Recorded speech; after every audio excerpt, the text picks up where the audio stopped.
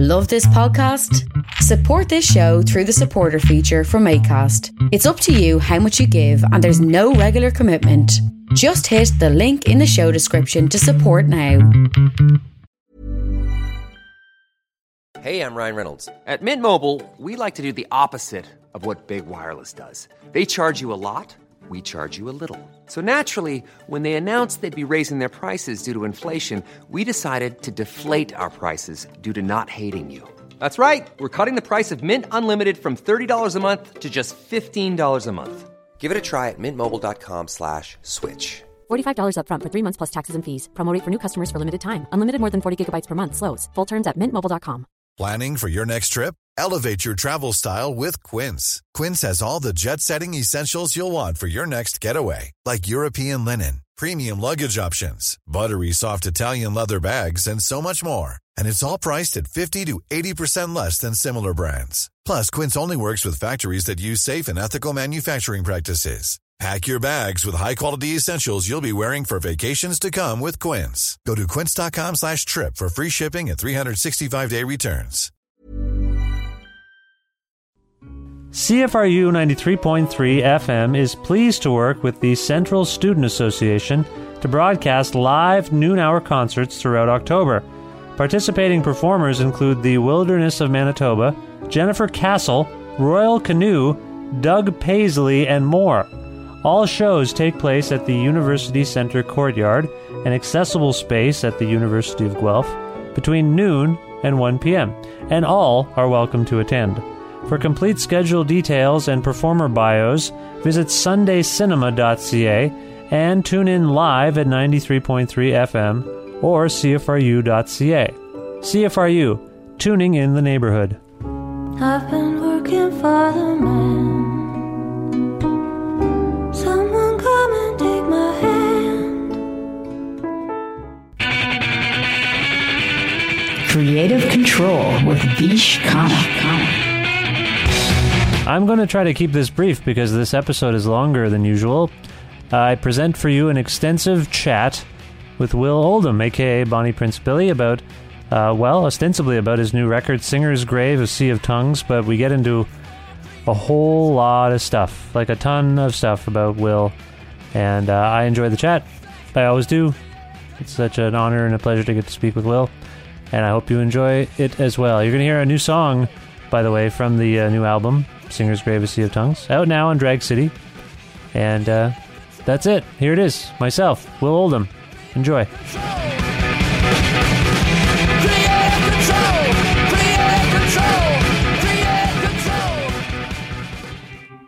This episode is brought to you by Pizza Trocadero, the finest pizzeria in all of Guelph, Ontario.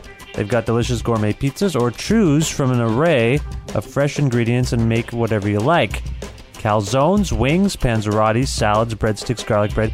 Pizza Trocadero has it all. You can find them at 7 Municipal Street in Guelph, or visit them online at trocaderoguelph.ca. That's trokaderoguelph.ca. Call them at 519-829-2444 for pickup or delivery. That's Pizza Trocadero, a place of the good trade.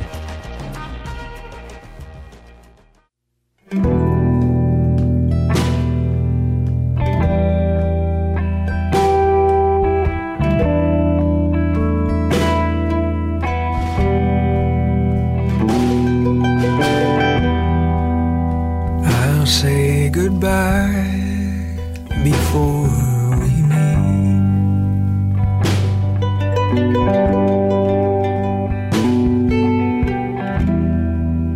I'll have to say goodbye before we meet.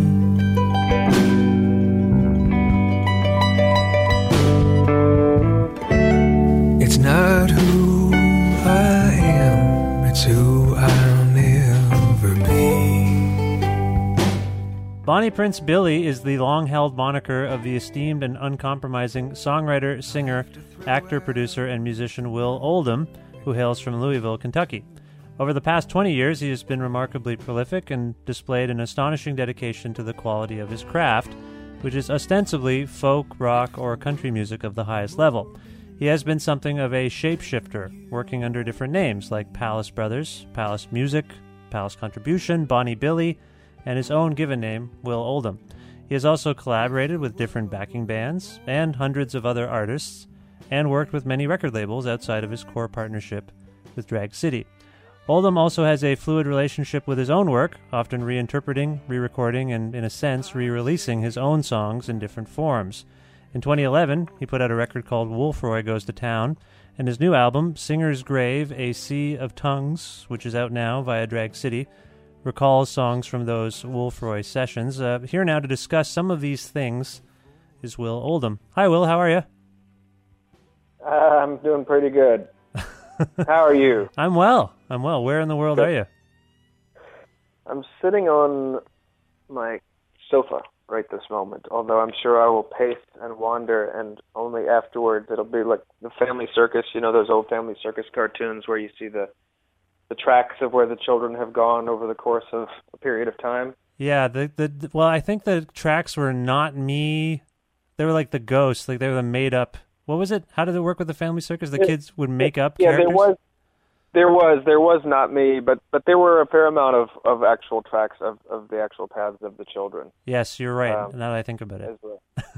And so I usually, I'm sure over the course of this conversation, I will probably weed the garden, hang around with my dog, walk in the front, walk in the back, you know, just be all over the house, and I won't realize it until after it's all done. Oh, cool. Well, that's good. But in Louisville, Kentucky, yeah. Louisville, Kentucky, and things are good there?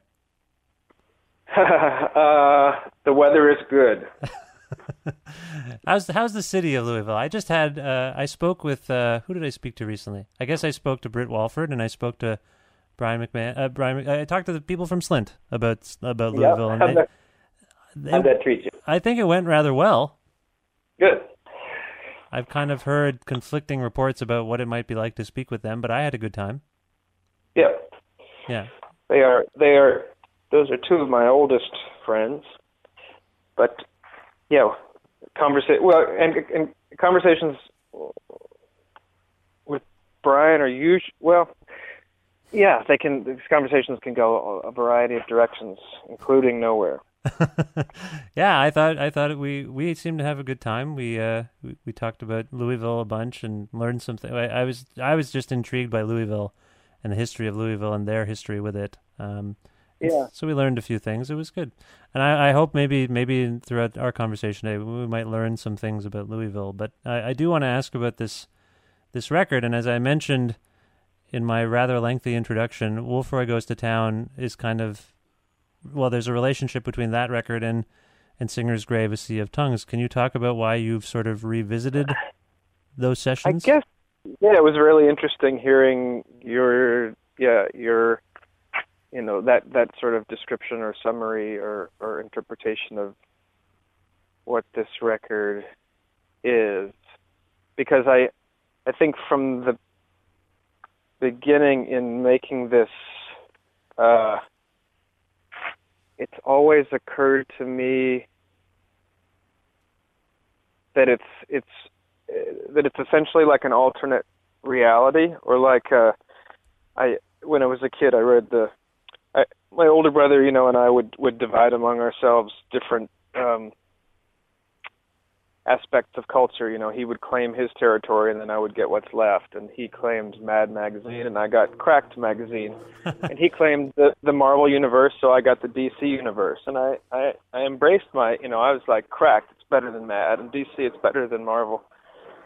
But in the DC universe, I don't know if you ever read comics as a kid or as an adult, as perhaps too many adults seem to be reading comics and watching superhero movies these days, so maybe that could inform you. But there was these two, well, there were an infinite number of Earths in DC. Yeah. There was an Earth 1 and an Earth 2 specifically. And they did a great, they had this thing where the DC universe moved forward in Earth 1, and then they decided, like, why did we, discard all these great characters and storylines?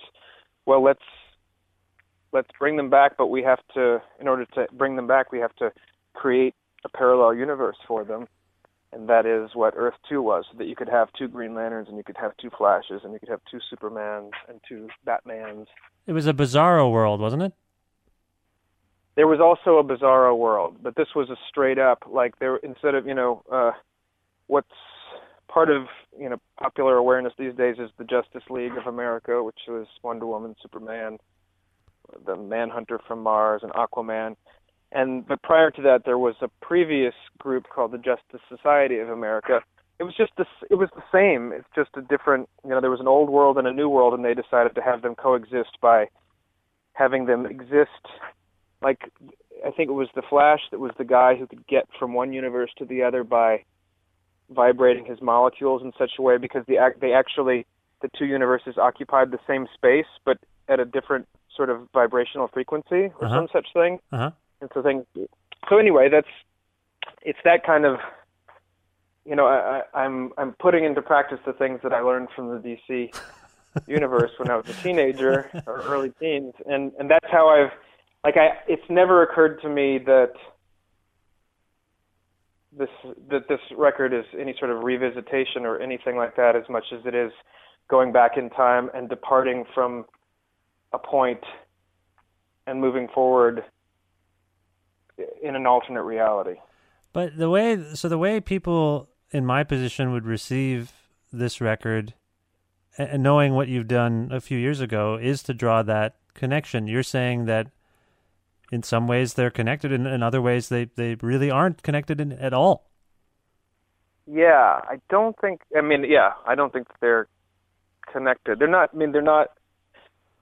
I don't think that they're connected at all, except Golden Age Flash was connected to the other Flash, but ultimately they weren't. They were totally different things. But they were still. But wait a minute. But when you try to process both Flashes, you probably would. For just the way we're built, I think the way we're programmed, the original Flash is the one you sort of. That's the core Flash, and then every other Flash is just like some. It just refers to that in your mind, anyway. No. That's not true. And I guess it sounds like you aren't fluent with, no offense, but that you're not fluent with the DC universe and how it works. They actually had different the original Flash came out, he wore jeans and a red shirt and a silver helmet like Mercury or Hermes. Uh-huh. And he had a different alter ego name, and it was a different storyline altogether. And then they just decided that they wanted a super fast human being, and they wanted to call him the Flash. And then he was this full red-suited guy with a different wife, a different alter ego name, different story. Everything was different, but so there were these 2 Flashes. And the same thing with the Green Lantern. The new one was brown hair with this tight bodysuit, and the old one had sort of a baggy suit with a purple cape, and he had blonde hair. And his lantern, I don't think, came from outer space the way the new one did. So there are 2 absolutely different, someone who grew up with the first one, that's the Flash, and someone who grew up with the second one, that's the Flash. And they don't relate, neither audience pays attention. And I'm aware that, to some extent, in the week and a half or whatever this record has been alive and out in the universe, that is happening as well, because, I've seen people, and all I know is what people, I know actually some of what people I've played with on this record or worked with on this record, but people have written about this record already in a way that belies a complete either ignorance of or lack of memory of this Wolfroy Goes to Town record. Right. And is that because they never heard that, or is it because there is too much access to too much music and nobody has time to create a relationship with any given record that comes out, or that's come out in the last 10 or 15 years? It's some combination of those things. Okay. I think. So, in summation, each of these records is a different Flash. Also one thing, another thing that I've thought about, there's been a couple, of course, there are movies that get remade, right? Yeah. And there are there are, every once in a while,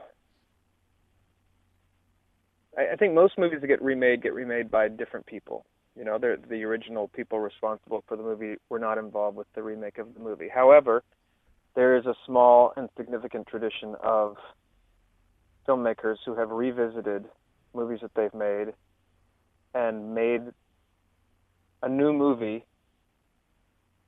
with the same character's story and or title. Mm-hmm. And they might do that 10, 20, 30, 40, 50 years apart, you know, from the original movie to the what could be called a remake.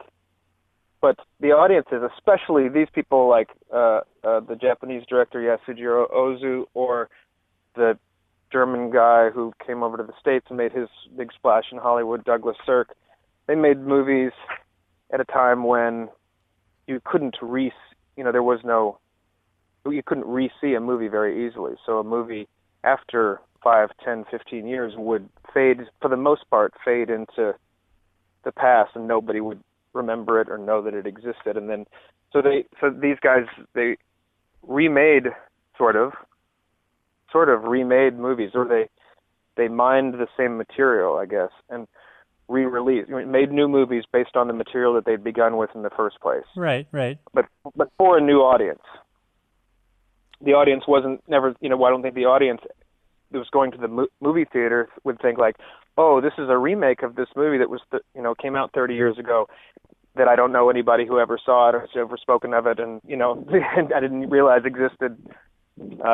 People just like, oh, here's a new movie. And the new movies were successful and the old movies were successful. And what's their relationship? Is that, that's sort of like, as much as The Flash or more, that's sort of perhaps what these are. It's sort of using the same source material. Okay, so you're and bringing it into a completely different environment with different time of year, different method of recording, and even allowing for different the songs to be broken down and rebuilt, or even gone back in certain cases to earlier forms of those songs. So by extension, we live in an age where tons of records are remastered and reissued for anniversaries or whatever. Are you saying that in some ways, I think what you're saying is that it's like the temporal reception or temporality makes things new again somehow. Like the first Ramones album, when it came out, reached one audience, but then when they reissued it, it reached a whole other audience. And so in a sense, No, that's not a creative act. That's just all about getting more money for the same thing. Right. Okay. That's just basically saying, oh shit, we don't have anything to make any money right now. Let's just put this thing out again because it won't cost us a thing to do. Let's just re-put this out, and it won't. We don't have to invest any money in it whatsoever, except in sort of pressing it, and we'll just make money hand over fist because we know people are suckers and will buy it again, even though they could already buy it for cheaper than we're selling it right now, and it will sound as good or better. Right. Okay. So that's not really what's going on here. Not the same thing. We are maybe talking about definitive versions of songs. I think there's a weird relationship between songs and the performance of songs and records, between fans, between artists. Do you think that too much emphasis is placed on, official albums holding the definitive version of any given song? Is there an emphasis put on that? Well, I think that sometimes people, when they see a band they love live, they'll be like, it wasn't quite like the record, or in your Perhaps. case, when you're there's, I don't know how many different versions of certain songs that are out there that you've re-recorded in a sense, and they have totally different feelings, different vibes. But there are people who would only think, well, that's not the same as the first time I heard it and the first time he put it out. It's different. I don't know if it's definitely not the same, but there is maybe a qualitative judgment that happens there as well. It could be. I guess I can't identify with that kind of audience, so I don't know how they think or why they think. I guess I was talking to somebody yesterday, and sort of realized a way of expressing something that I'd never been able to verbalize before, which is that, you know, if I go to see an artist that I like a lot or a group that I like a lot, there are no songs that I want to hear. I want to experience the creativity of, you know, I want to experience the creativity and the creative energy of the performer, as opposed to their ability to replay something.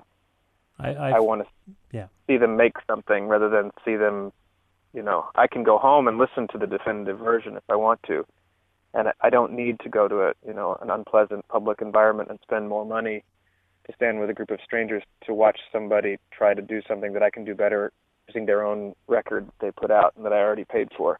I go out to these places to see them, you know, create, and those are the kinds of shows that that are exciting. Whether they play a set of material that I have no familiarity with whatsoever when it comes to the songs and the structure of the songs themselves, or if they hit a song that I didn't care about or that I care about. I'm assuming that they're going to be giving something that has relationship, you know, that's going to illustrate the time has passed between the writing, the recording, and this performance. The time has passed, if nothing else, if it's not a different group of people, or the fact that they're playing in a room here in Louisville, Kentucky, or wherever, that's going to make that the experience of being in the same room and music is happening, that's going to make it, you know, exciting.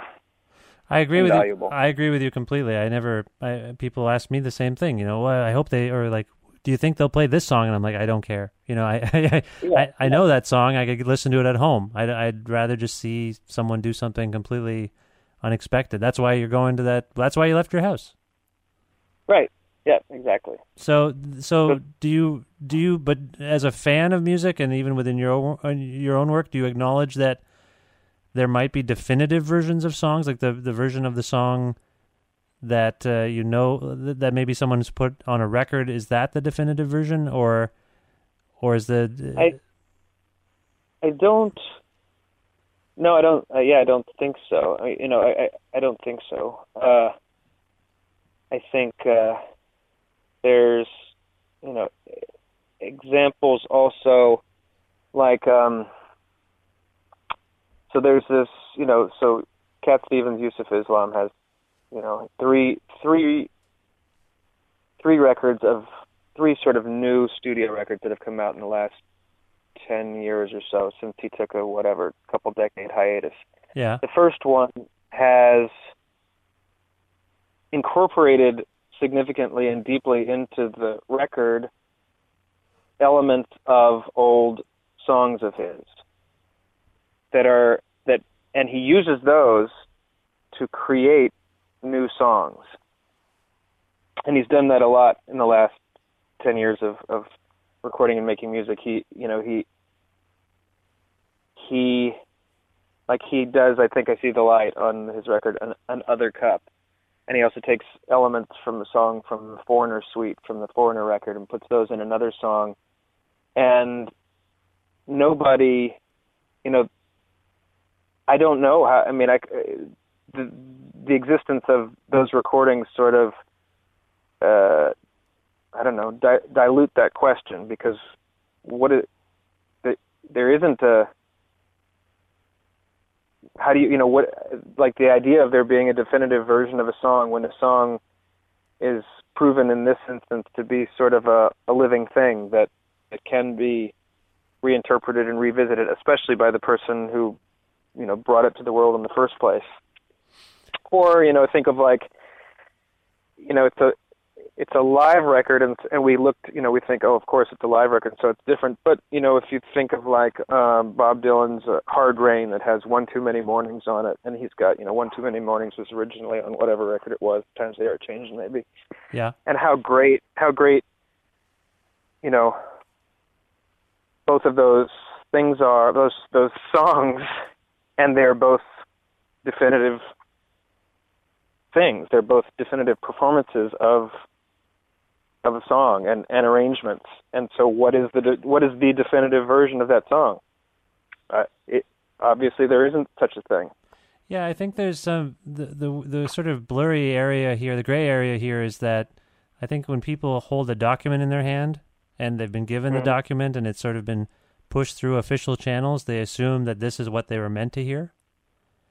And I feel like that rubs up against going... But what happens then with these 1 Too Many Mornings? Yeah, exactly.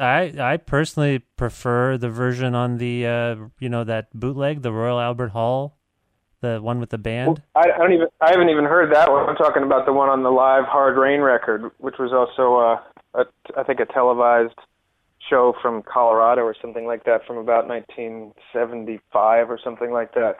Yeah. Yeah. And I don't know. I haven't heard the Albert Hall one that you're talking about, so I don't know. In a sense, the hard... Yeah. The slippery slope, I suppose, is between the live experience and the updated experience versus the origin. I feel like the way we operate sometimes is that the original thing is the best thing. So that even when a band reforms, but they don't have the same bass player, there's a certain segment of the population that's like, oh, it's not the same. But I think that part of... I think that, that's right. And it also depends upon whether or not something has been... If there's a reason for recreating something. If the reason is simply, like a band reforms, the Pixies or whoever, and is like a remaster. It's essentially they are providing this copy. I think the fans are going to go and they want to hear the Pixies records, played as close to the sound of a Pixies record as possible. Just like if you buy the remastered Exile on Main Street, you just want Exile on Main Street. That's it. You want you don't want anything else except for Exile on Main Street. Yeah. But when you hear like this, I'm excited about the Use of Islam stuff. A lot of people probably aren't, but I like that. Or on another level, kind of altogether, I loved when I was a kid. At the same time I was reading these comics, I was listening to Ramones records, and how they would do usually about one cover. Yeah. Per record. Yeah. And I loved all of, and some of them I had heard before. I'd heard the originals, and some of them I hadn't. But I always loved the covers that they chose, at least on their first 4 or 5 records. And then, and then I would hear the original and be excited about it, but my loyalty was to the Ramones version of like Time Has Come Today or A Little Bit of Soul. Yeah. Those were, and they did it for a reason. There's a reason that they re-record. They loved those songs. They loved those songs, but there's a reason that they re-recorded them, and that's I identified with the reason, as opposed to I'm not an audio engineer, so I can't really identify with the remastering of a record or the re-performing of a song as close to a recording as possible in a live situation, because I can't identify with that. I would think if you're going to play a song again, it's because you are allowing the song to be informed by something, or you want to bring something to it, because ideally you think, I did it. That part is done, and now let's move forward with it. Yeah. If we can. Yeah, no, it makes sense. I appreciate your response to this, because I think that I'm trying to wrestle. I'm wrestling with this too. When someone sees these 2 records, which you say aren't really related, but they see similar song titles and they hear similar structures, you're saying that that's not necessarily meaningless, but it's not as meaningful as we maybe are attributing the connection. It's not as connected as we think. It's the way that and I didn't think it all the way through. Because I was excited about doing it, and I didn't want to think it all the way through, because if I thought it all the way through, then I potentially would have been satisfied with the results of the thought process as opposed to the results of the actual accomplishment. But yeah. One of the things that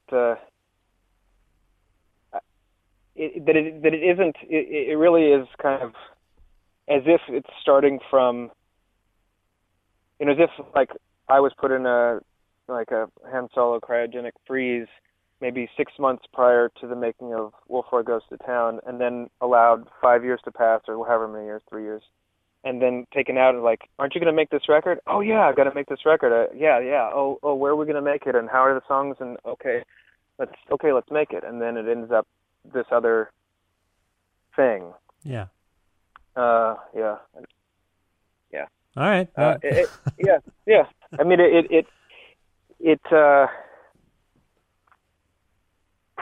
and also I've been excited by the way in which, you know, there's been times over the years when people have asked questions in these situations, you know, about approaching records and thinking like, you know, and I know that I've said things about how, you know, a record is a product of so many things, including the musicians involved, and the recording engineers involved, and time, and the time of year, and if the room has windows, and if the recording session began at 9 a.m. or 2 p.m., or, you know, all of these different things, and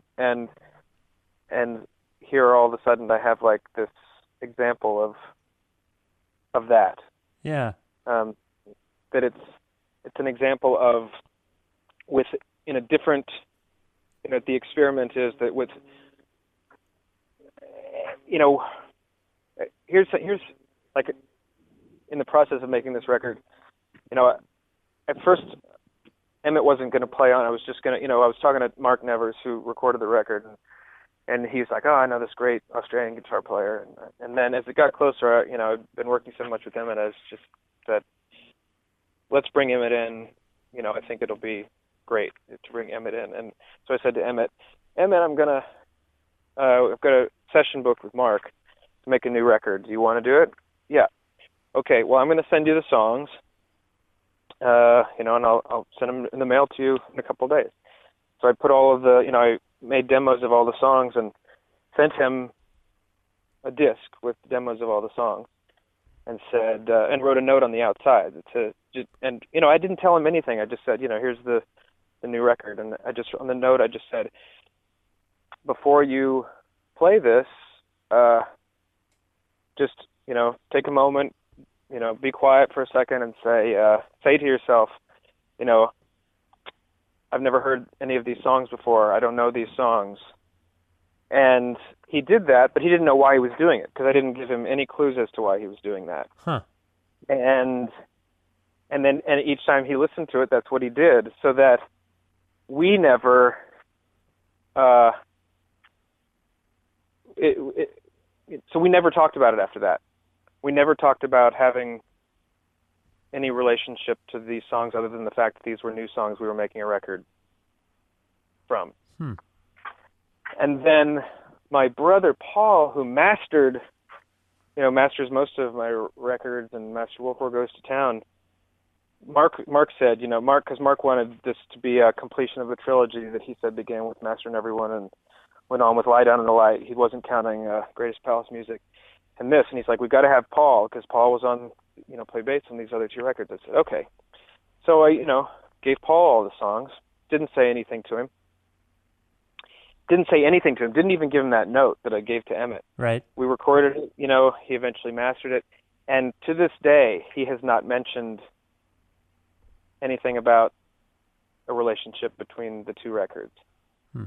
And to this day, I couldn't tell you 100% why that is. Like, I couldn't tell you 100%, because he wasn't a part of the session of the other record. He just mastered it. So he may have listened to it completely, you know, from this mastering engineer's point of view and not gotten deep into it. He may not have recognized any of the songs, for all I know. Or he may have and just thought, I don't want to talk about this because it's a cool experiment. Or he may have thought, I don't want to talk about this because my brother's going insane, and that's going to be the white elephant in the room, or the gorilla on the coffee table or whatever. It was interesting. The gorilla on the coffee table, is that a thing? I don't know. Is a white elephant in the room? That's what after I said the white elephant in the room, I thought, is that a metaphor, or is that like drunks with DTs? Don't they see white elephants, or is that? I think elephant? It's the elephant in the room. I don't know that it's necessarily a white elephant. And I've not heard gorillas on the, what was it? Gorillas on the coffee table? Gorilla on the coffee table. Isn't that nice? It's a good one. I like that one, actually. I'm going to start using that. Things get awkward. All right. Well, I will say that I had a very similar experience to your brother in the sense that I put on the new record and I didn't recognize it, but then certain lyrics and phrases came through. Yeah. I mean, I was going to ask you about this, and I might as well do it now. When Wolfroy came out, I received this very interesting promotional item, and I believe it was a bumper sticker. It was a bumper sticker sized sticker, and I've not applied it to my bumper, but it said "Fuck birds in the bushes." Yeah. And that's a line in the song "Quail and Dumplings," which again came out in 2011, and now it's here again. And I was just going to ask you about the significance of that phrase for you, because it's a cool phrase, but I just wanted to ask you why, of all the lyrics, that was highlighted. But I will say, like, once I heard that, and some of the other words, like, just suddenly lyrics started popping up, and I was like, this sounds very familiar. And but otherwise, it was in an unfamiliar package. Yeah, I mean, it was the same, like, when I sent the record to, to Drag City, and I just said, I didn't tell them anything about it. I just said, here it is. And it was, interesting hearing back from them. Fuck Birds in the Bushes, I think I singled that out as the bumper sticker, and the bumper sticker is patterned after like an AA bumper sticker. It's the same color and font as a One Day at a Time bumper sticker. Oh, I see. But I think at some point, and we made a little cell phone video of it that might still even be on the Drag City website, of when Emmett and Shazad Ismaili and I were mixing the record. First, at one point we'd looped a section because we were trying to isolate something or understand something sonically that was going on, and it happened to be the phrase "fuck birds in the bushes," and we just kept it going for like a half an hour, and we just danced around and sang "fuck birds in the bushes," the three of us. So I think that made the phrase stick out even more. But it is I don't know. I think it's a phrase that has stayed with me, and that one day may be my tramp stamp. Either that or gorilla on the. It should be that, and then like a tattoo of a gorilla on a coffee table. I think both of those together would be good. There's a lyric in "So Far and Here We Are." Yeah. I'm going to recite it for you. Oh, once I had a partner, but now that is done. I live like a king, and I'm skipping stuff here. Yeah. Oh, once I had a partner, but now that is done. I live like a king, a monarch who rules over all that he sings. Now, as a fan, I hear allusions to a specific song. I hear an allusion to New Partner. I hear allusions to, Palace, Royal Stable, these sorts of things. Sometimes it seems as though you're taking stock of your work in your work. Is that something you need to do? I know that it's, going from, I know that it's something that I have consistently valued or remarked upon in the works of other people. And whether it's, more recently with this Yusuf Islam stuff, as I was talking about, or R. Kelly is one of the greatest examples of somebody who is constantly pulling lines and pulling melodies and pulling characters and images, record after record, just reincorporating ideas, throughout his recording history, and in a way that is very valuable. I find I love. Sometimes I get confused and frustrated by this idea that things have to be new, because it's just like, what's wrong with old? What is wrong with old? Like, there's more quality in the past, that, than may ever be produced in the future, given, depending on how long our human culture continues to exist. And yet there seems to be this imperative for the new, which doesn't, and I sort of feel as if more. And David Allan Coe is a similar person who would refer to himself. A different, there's Merle Haggard has a song, I think, the Okie from Muskogee's Coming Home. Willie Nelson used to re-record, or probably still does, his songs time and again, and might turn them into medleys or wildly or subtly rearrange them. but just this idea. When I was a kid, I also read the Ian Fleming, the James Bond books, and there was a great in The Spy Who Loved Me. I never realized. Did you read that book? I have a really old printing of that particular book. It's weird that you brought that up, but yeah, I do. I read it when I was a little kid. I got it at a garage sale or something. And do you remember what's different about that book from all of the other books? No, not at the moment. So it's the reason it's called The Spy Who Loved Me is because it's written from the point of view of somebody else. It's like in the first person, I think, of a woman. Oh yeah. Who in the first maybe third of the book, she's involved with mobsters, and she's maybe in the Catskills or something like that, and she's kidnapped. And at a certain point in the book, the door to the motel opens, and this guy comes in, and we realize that it's James Bond. Oh. And it's awesome. It's like this amazing moment because that's, it's like, yeah, there's a reason these other books came before, and there's a reason that this book is happening now, because this book wouldn't, that moment wouldn't have had any value if there wasn't already a James Bond. But because there was, it's got this huge power, and it's super fun. It's so much fun having James Bond walk in the door at that moment. Yeah. I'll have to reread that. I got to reread that. It's not coming to me right now, but that's amazing. The movie is nothing, I don't think the movie has any plot similarities or characters, except maybe Jaws, maybe the guy, the big Richard Keel guy. Yeah. His character might be in it, but I think he's just sort of a gangster's thug dude, as opposed to this semi-supervillain that he becomes in that and in Moonraker. But it's though, feeling like, rather than give the exact same things, try to understand that there's a value in trying to build on my relationship and on any given listener's relationship and on any given collaborator's relationship to these songs, to build on that. At the same time, trying, I like that So Far and Here We Are song a lot, and I feel like it, has the potential to have its own life separate from, separate from anything that's happened before, the songs that it references or ideas that it references. And I have always thought of that song, it was built upon like a musical base that came from old Bahamas recording, maybe like a John Lomax Bahamas recording from 1935 or so. Oh, okay. And then thrown in together with some of the feelings I remember from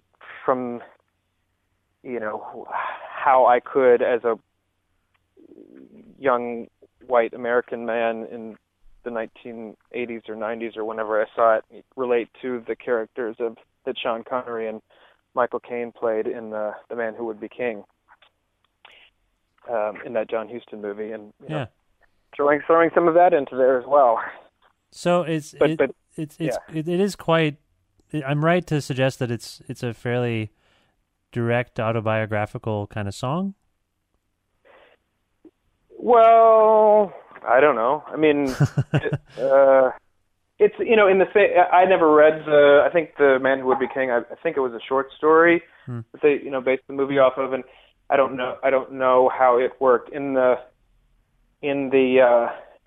movie. It's sort of like the Heart of Darkness story, where it begins with a narrator, and then the narrator quickly disappears, and it's just the story. And in the movie, I think it might be even Christopher Plummer might play Rudyard Kipling.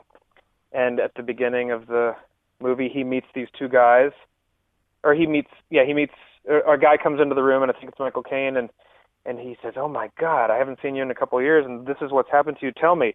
And he retells the story, and that's the movie. Right. So, but at the same time, it all, in all likelihood, the whole story comes from the brain of Rudyard Kipling. But he's telling it as if he's telling a real story of him experiencing this telling of another story. And so that's kind of how this song can work, because it's the writer of the song, the singer of the song, and then trying to tell a story, but at the end of the day, the whole story was filtered through the same source if it didn't originate in the same source. So I don't know if it's autobiographical. It's fun to think of it when singing it as autobiographical, but at the same time, the character traits and the circumstances that the character is describing, are definitely they're some sort of overblown or hyper real version of any reality that we could agree upon, I'm sure. I feel like the people who follow you, among the things we admire about your work is that you do exhibit a certain amount of confidence, and it's never really hit me until just now, that just actually referring to yourself as, as Pallas, and singing about, in this case, I live like a king, and even though it's like a character in a song, there is this sort of, you were among the first people to emerge in the 90s, I think, that had this really obvious confidence with what you were doing. Where does that stem from? The confidence that I guess is perceived is it's a full bluff most of the time. Okay. I still am very, very confused about just really stupid basic things like the nature and purpose of consciousness and existence, and so it's just like, well, I think it was a book I read as a teenager. I think it was some Kurt Vonnegut book, and either it was a line from the book or it was even a quote from the beginning, and it said, or maybe it was William Burroughs, you are what you pretend to be. And understanding that you might as well, that's how people get things done, is, especially works of the imagination. But at any given time, it's like, how can this person do this thing that I can't imagine doing? And the short answer is just because they're doing it. Right. And so it's wanting, and then also at any given point in the history, or my history in making records, it's always it's wanting to make a record that has confidence to it. So pushing things as far as they can go, and still feel a confidence and no further. So that's why the singing is so significantly different from like Arise Therefore to this new record. Right. I think it's significantly different, but at that time I was singing as well as I could possibly sing with confidence. And now I think I can sing better with confidence, but I didn't want to not sing with confidence. So in my brain I was doing more than I was doing, and I was only letting come out of my mouth what I felt I could, allow out with a degree of authority, so that I could defend it, or so that I could do it again, or so that I could move forward from it. Yeah. Whereas I think if I start, given a tentative step and then made that an official representation of what I was doing, then that's not a lot to stand on. But within that, you are challenging things. Like we were talking earlier about whether or not there are definitive versions of any given songs. I think in your work, you've tended to resist defined identities. I've mentioned that you work under different monikers. You, in a sense, you reimagine your own songs. And again, that's an arguable point at this point. But within that, I feel like all of this is challenging something. And I'm curious if you can identify that. You also mentioned confusion and an admission of confusion, which I appreciate. But what are you challenging, per se? Who are you challenging? What are you challenging in your work? For whatever reason ingrained in me is I value challenging things, and the challenging of things, and I value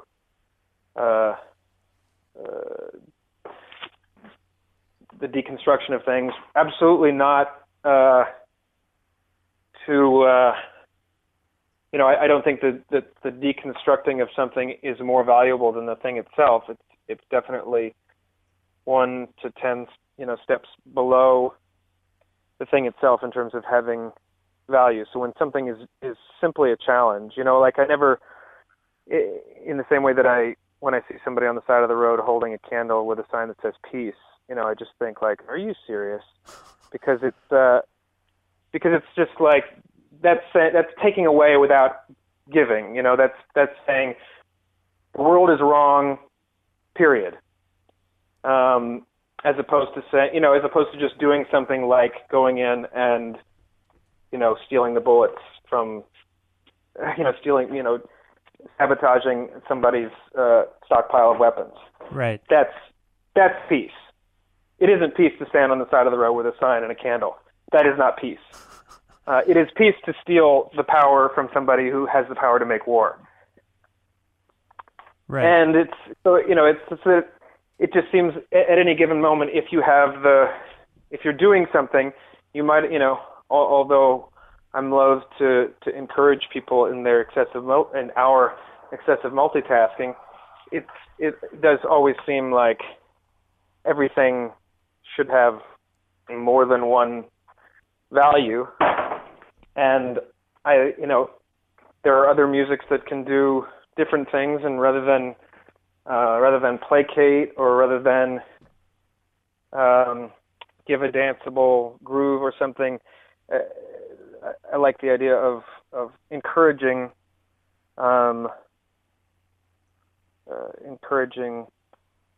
alternate viewpoints or alternate approaches, or especially encouraging alternate viewpoints or alternate approaches that are already, that are rumbling inside of somebody and are just waiting, like if I'm afraid to put one foot in front of the other, if I see somebody else put one foot in the front of the other, I have a little more confidence. I can do that too. Right. And so it's that idea of just saying these things are wrong. You don't have to make it your life to point out that these things are wrong, but understand that it will most likely make you and somebody else more complete to follow through on a challenge that you sense is worth issuing. Now, among the recent challenges that I'd say you've issued was this hostile radio interview promo for the new album. And I don't know if people have seen this yet, but basically it's on YouTube and you can watch it.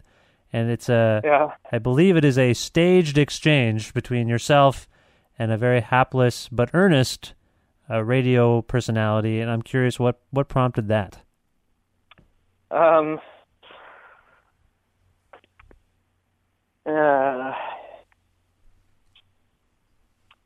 Like I would say that the full, I think that recorded exchange still has a lot of potential energy. So the full explanation of it should wait. Okay. A couple of years. Okay. Because I think it has value as it is. Okay. Yeah. But can you at least say that you are commenting on? Well, actually, I've read a few things recently about how the new record was promoted, and the general feeling is that maybe you're not really into promoting your work. But I actually, like I mentioned the bumper sticker earlier, I mentioned the video just now. There was a Neil Hamburger video that came out a few years ago as well. I feel like you've actually done some really interesting promotional things and artistic things to get the word out about your work. Do you loathe promotion, or do you appreciate the challenge of doing it well? I totally appreciate the challenge of doing it well.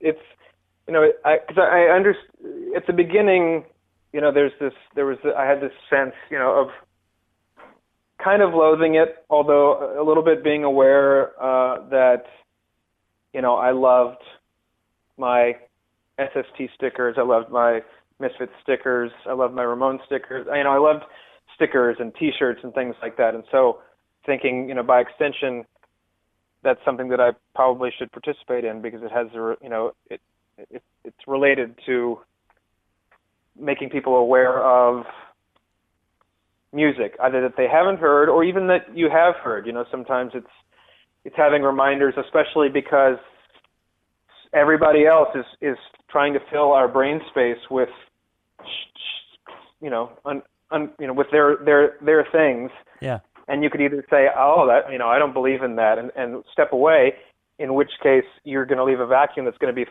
full of things that you probably don't want in your world or in the world of anybody you love, care about, or even don't care about. You don't want so it's thinking, this record, I could say, to hell with it, I don't believe in the PR and the publicity, and then, let everybody else take advantage of the fact that you've stepped away and to do their thing, and to forget about your record, and to not, and you have to be aware that when you make a record, you're entering into an agreement and a relationship with all the, with once the record is made, or once you're talking about the record as something that's completed and is to be presented to the world in some way. So not talking about the mastering engineers and recording engineers and musicians, etc., but talking about distributors and stores, you're entering into an agreement with them that, there's I feel a responsibility to say, I respect what you do, and I hope that you have a relationship with this record that carries forward to an audience. And in order for you to have a relationship with this record, you need certain things, and you need to have tools, and these tools are, what are these tools? And people will say, oh, you just have to, whatever, you have to make a video, you have to do an interview, you have to announce the record in some way. And to think, like, how many times I read those things or see those things, and just, it makes me not want to hear, thankfully, most records that are promoted in these ways. But then I think, the people that I'm working with need to have these tools, and so how do you participate in that and do it in such a way that is, there's something that you can live with and look forward to doing, and look forward to other people participating in, so that, if you see that sticker, the Fuck Birds in the Bushes sticker, I'm happy that you have that sticker. I loved making that sticker, and I love the fact that the sticker exists, and I love it whenever I see it. And then when you bring it up, I love it even more. And the same with the same with this interview, or the same with the Neil Hamburger videos, or we did the Tim and Eric videos for the Beware record, right? Incredible, and the process of making them is great, and then the end thing is great, and then it also gives the people that essentially I'm continuing to collaborate with as the record is out in the world, it gives them something pleasant to deal with when they're trying to also deal with this record and have it contribute to their life and livelihood. So at first it's like, oh man, I just want to make records. And then it's realizing, like, well, I want to make a living making records.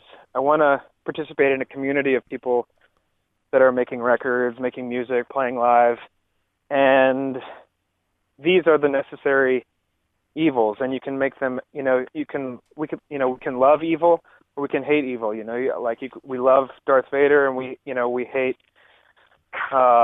David Berman's dad. I don't know, things like things where you make if this thing is evil, we can something that we can rally around and still say, oh, this was a respite from the normally oppressive evil, and this is actually sort of an enticing, exciting, seductive, satisfying evil.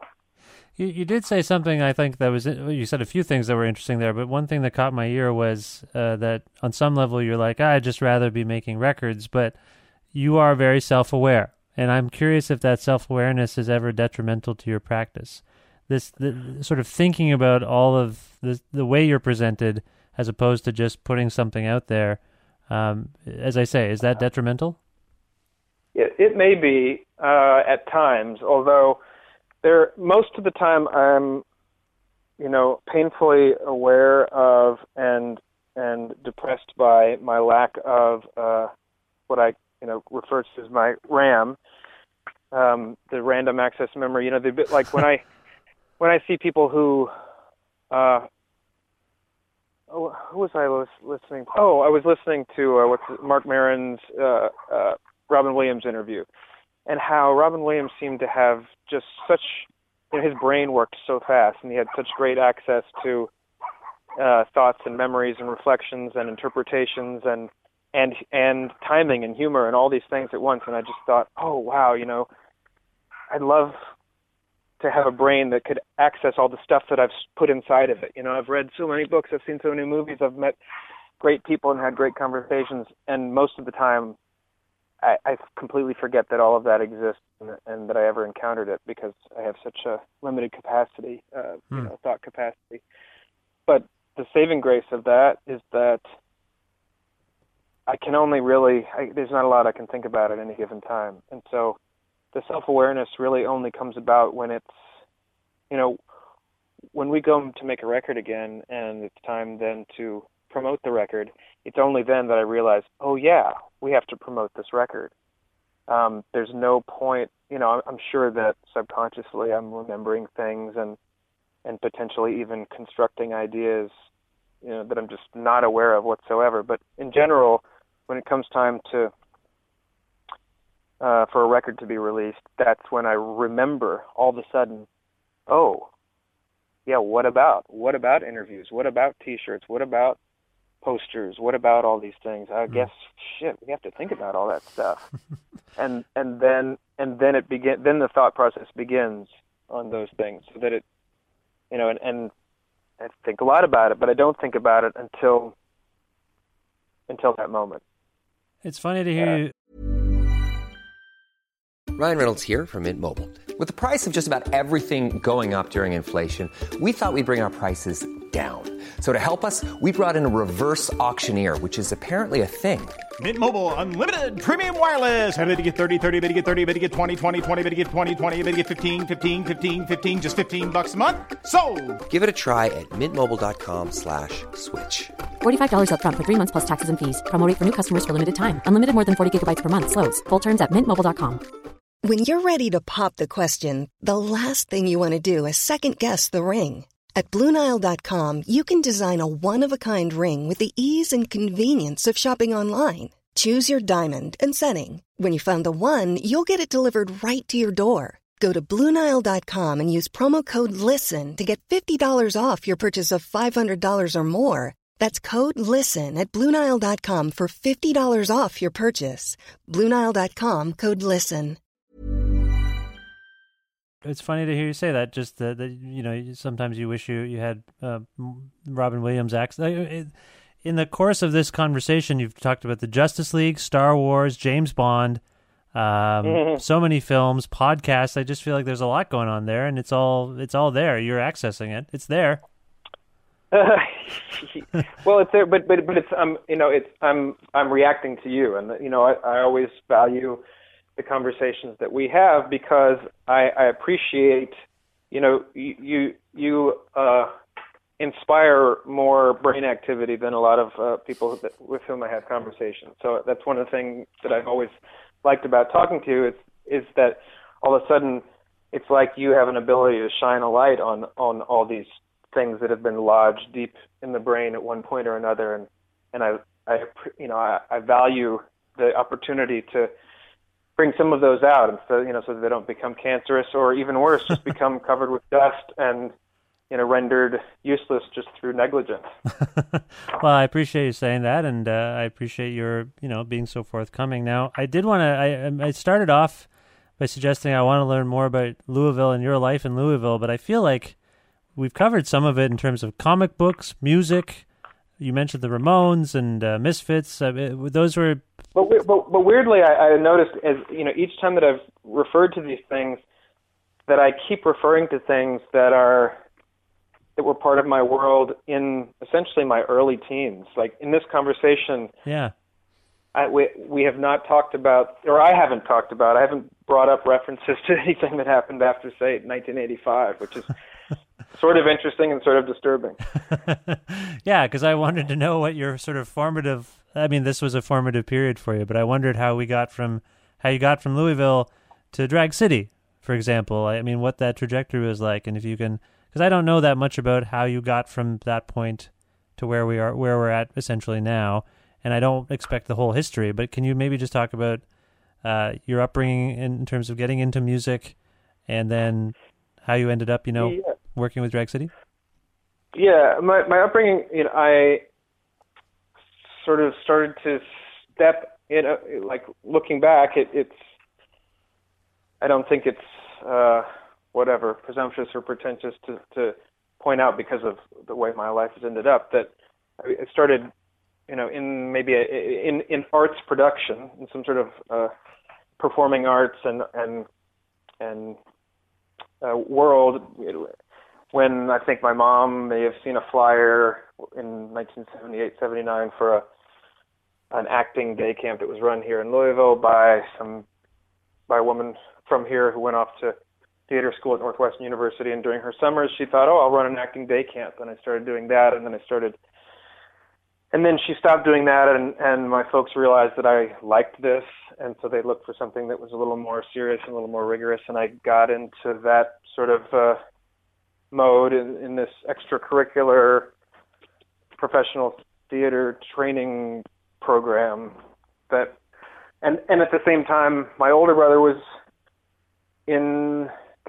getting very involved with the punk rock scene here in Louisville.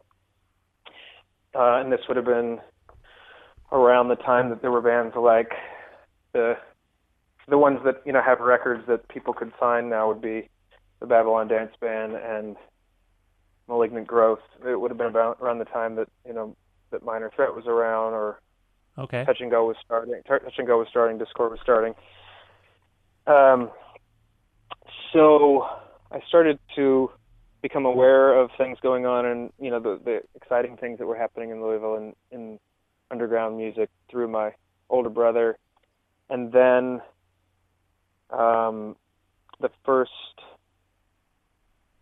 and I would go to see his bands play. He had bands, some Languid and Flaccid was one of the, and Britt and Brian were in Languid and Flaccid with my older brother Ned. And then I remember one day in social studies class in 1983 or 84, Britt and Brian saying they were going to go see Husker Du play in Newport, Kentucky, one night that week, and, asked if I wanted to go, and I said, yeah, and that was sort of the first thing that was, that was like a punk rock show that was not, family related. Yeah. That I went to, and I had some awareness of Husker Du just through the walls of my brother's bedroom, and I know that the two songs that I liked of theirs were, because I could hear a lyric, were Diane and It's Not Funny Anymore, which are both on Metal Circus, and the rest of it sounded like noise, whatever. I was 12, and and I liked Buddy Holly, and I liked Elvis Presley, and I liked Bing Crosby, and I liked Frank Sinatra, and I liked the Everly Brothers, but I didn't, and I just heard this other stuff from my brother's bedroom. And so then that sort of began these friendships that, so I would go to school, I would go to my theater school, and then all the other time that I had was spent in this music scene in Louisville. But most of it was just, I didn't play any music, I didn't want to play any music, I didn't know how to play any music. My older brother was a really good musician, bass player, guitar player, and singer, and I was going to, I would go to Britt's house and sit through Maurice band practice, right, and then Flint band practice, and go to different, Ethan Buckler, who's the King Kong guy, had a band called Dot 39, would go and sit through their practice. So I just liked going to people's band practices. Mr. Big was another band around that time. I took a lot of pictures at that time, just going to tons of shows and going to tons of band practices, and that was, where other people might have gotten into sports, for example. I, for some reason, liked music, and, records. We were into records, so it was the stuff I had to do by law, school, and then theater and music. Right. And then I started getting these acting jobs in the theater here, and then whatever local public television, then a couple of movie jobs, and then it came time to make a decision because I turned 18 and graduated high school. Thought, what am I going to do? I don't know. I don't get, because the thing you're supposed to do is go to college, and I couldn't have cared less about college. Right. There was nothing in the world that made me, think that my future was related to a university education, especially because I was already making money acting.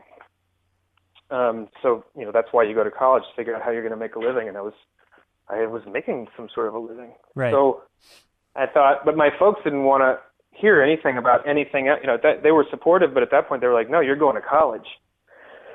And so I tried to go to college, and then I hated it. So I thought, let me try to really do acting instead, because I can. I've proven already to myself that I can make a living at that. It's what I've always wanted to do. Let me try that. And then when I got into that world, it was so foreign and unsatisfying, that at least the access that I had at that age, which was 18, 19, 20, it was really, I just thought, really? This is it? This is, this doesn't, my experience with arts production had to do with these plays and movies that I'd been involved with, all of this music that I'd witnessed, and then the, books, plays, and movies that I had, witnessed as an audience member. Right. And none of what I was seeing in Los Angeles or New York seemed to relate to the things that I valued in any of those experiences. And I was, because then it was, it was agents and auditions and I never thought about agents, and I'd never thought about auditions, with the creativity that I was seeing here in Louisville among musicians. Nobody was auditioning. They were getting together and creating something. And nobody had managers, nobody had booking agents, nobody was touring or anything like that. Right. The only time people would tour would be if a bigger band asked that, like when Sam Hain asked Maurice to open for them and travel with them, and then all the booking is taken care of by Sam Hain's booking agent, or by Glenn. As far as I know, he might have booked his own shows. I don't know. And you went on those trips, right? Yeah, I went on that trip, or I went when Squirrel played up in New York City, and which was huge, because that was a big trip for me, because it was me and this guy Steve Driesler from here. We went up and got to go to Maxwell's and see Squirrelbait played with Dinosaur. This was before Dinosaur was Dinosaur Jr., and they just had one record out on Homestead. Mm-hmm. Squirrelbait had a record out on Homestead. And then over the course of the weekend, it was that show at Maxwell's in Hoboken. Then the next night was we went to see Sonic Youth with the Necros opening at Irving Plaza, and wow. Lydia Lynch was there in the audience, and Jim Thirlwell, Fetus, was there in the audience because they were an item at the time. And wow. I was a big fan of both of those people, and it was just like, oh my God. And then the next night, Squirrelbait played at CBGB's, which was just this place, this fabled magical place, right. as New York City was, and so this is experiencing all these things, yeah. So I'm witnessing, for better or for worse, a lot of things happened to me in my growing up where I was taught that you didn't have to tolerate bullshit in order for some of the most interesting and greatest and most inspiring things to happen, and so that's an example, we just went and did that, or, going to local shows or local band practices and having my mind blown. And there was, I didn't have to go through bullshit to do that. I just had to go in someone's basement, right, and sit there while a band played.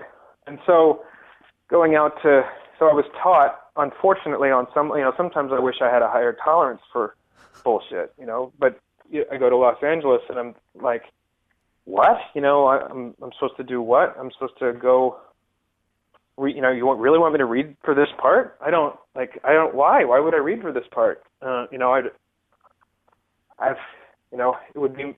I'd rather go into my friend's basement than to go to this casting agent's room and sit there and read for this part that I don't even think I want to play. In the first place. I mean, you created an outlet for yourself, and I gathered that making music was a way to assert your independence as much as anything else. You obviously have this artistic expression within you, but have you been able to do something similar with your theatrical background with acting, I guess? Well, I think the theory that I've come up with over the years is that then when I realized that there was nothing for me in this profession, and I still believe this, there's nothing for me in this in the real professional acting world, because there's so much involved that I don't mesh with, and then I was ultimately I found this place where these things came together, where everything that I learned and experienced through contact with the music community here, in addition to at the same time learning about stage management and rehearsal and being on time and getting bodies in seats and when performances were and having exposure to a variety of different kinds of texts, all these things came together to make this thing that I do now and have done for 20 years. That it's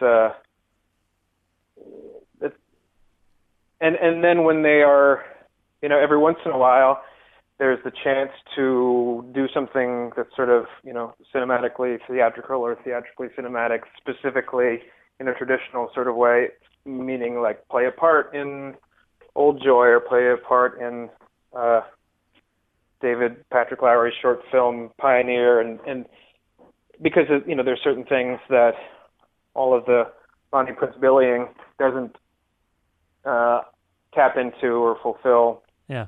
And every once in a while doing those things helps sort of complete the, to a greater extent, complete the potentiality of what I could be doing.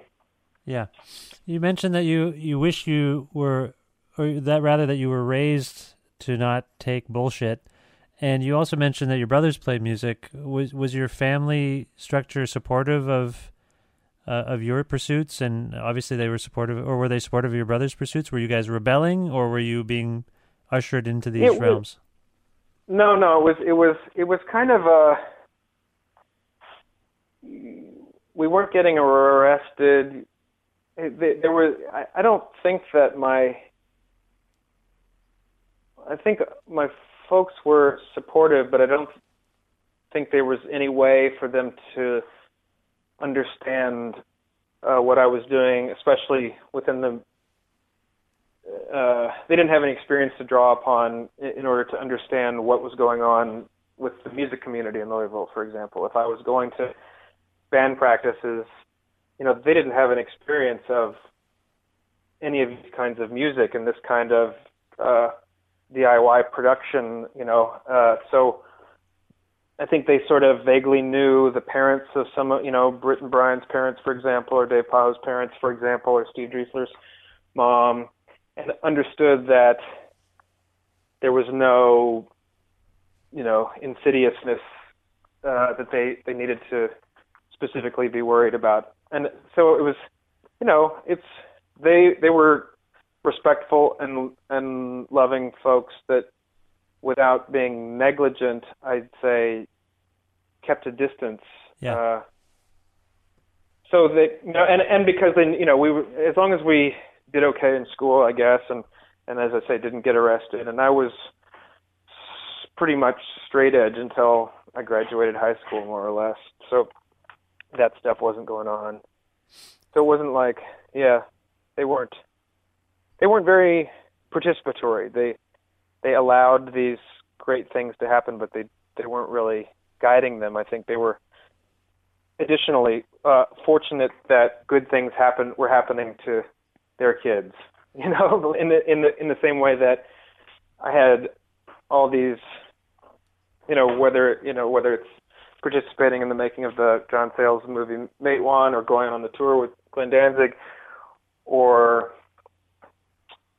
being around as things were happening, as like being on the periphery, being aware of and on the periphery of things like Dinosaur beginning and Big Black, going into Rape Man, going into Electrical Audio and Shellac. This is very fortunate. These are very fortunate things to have happened.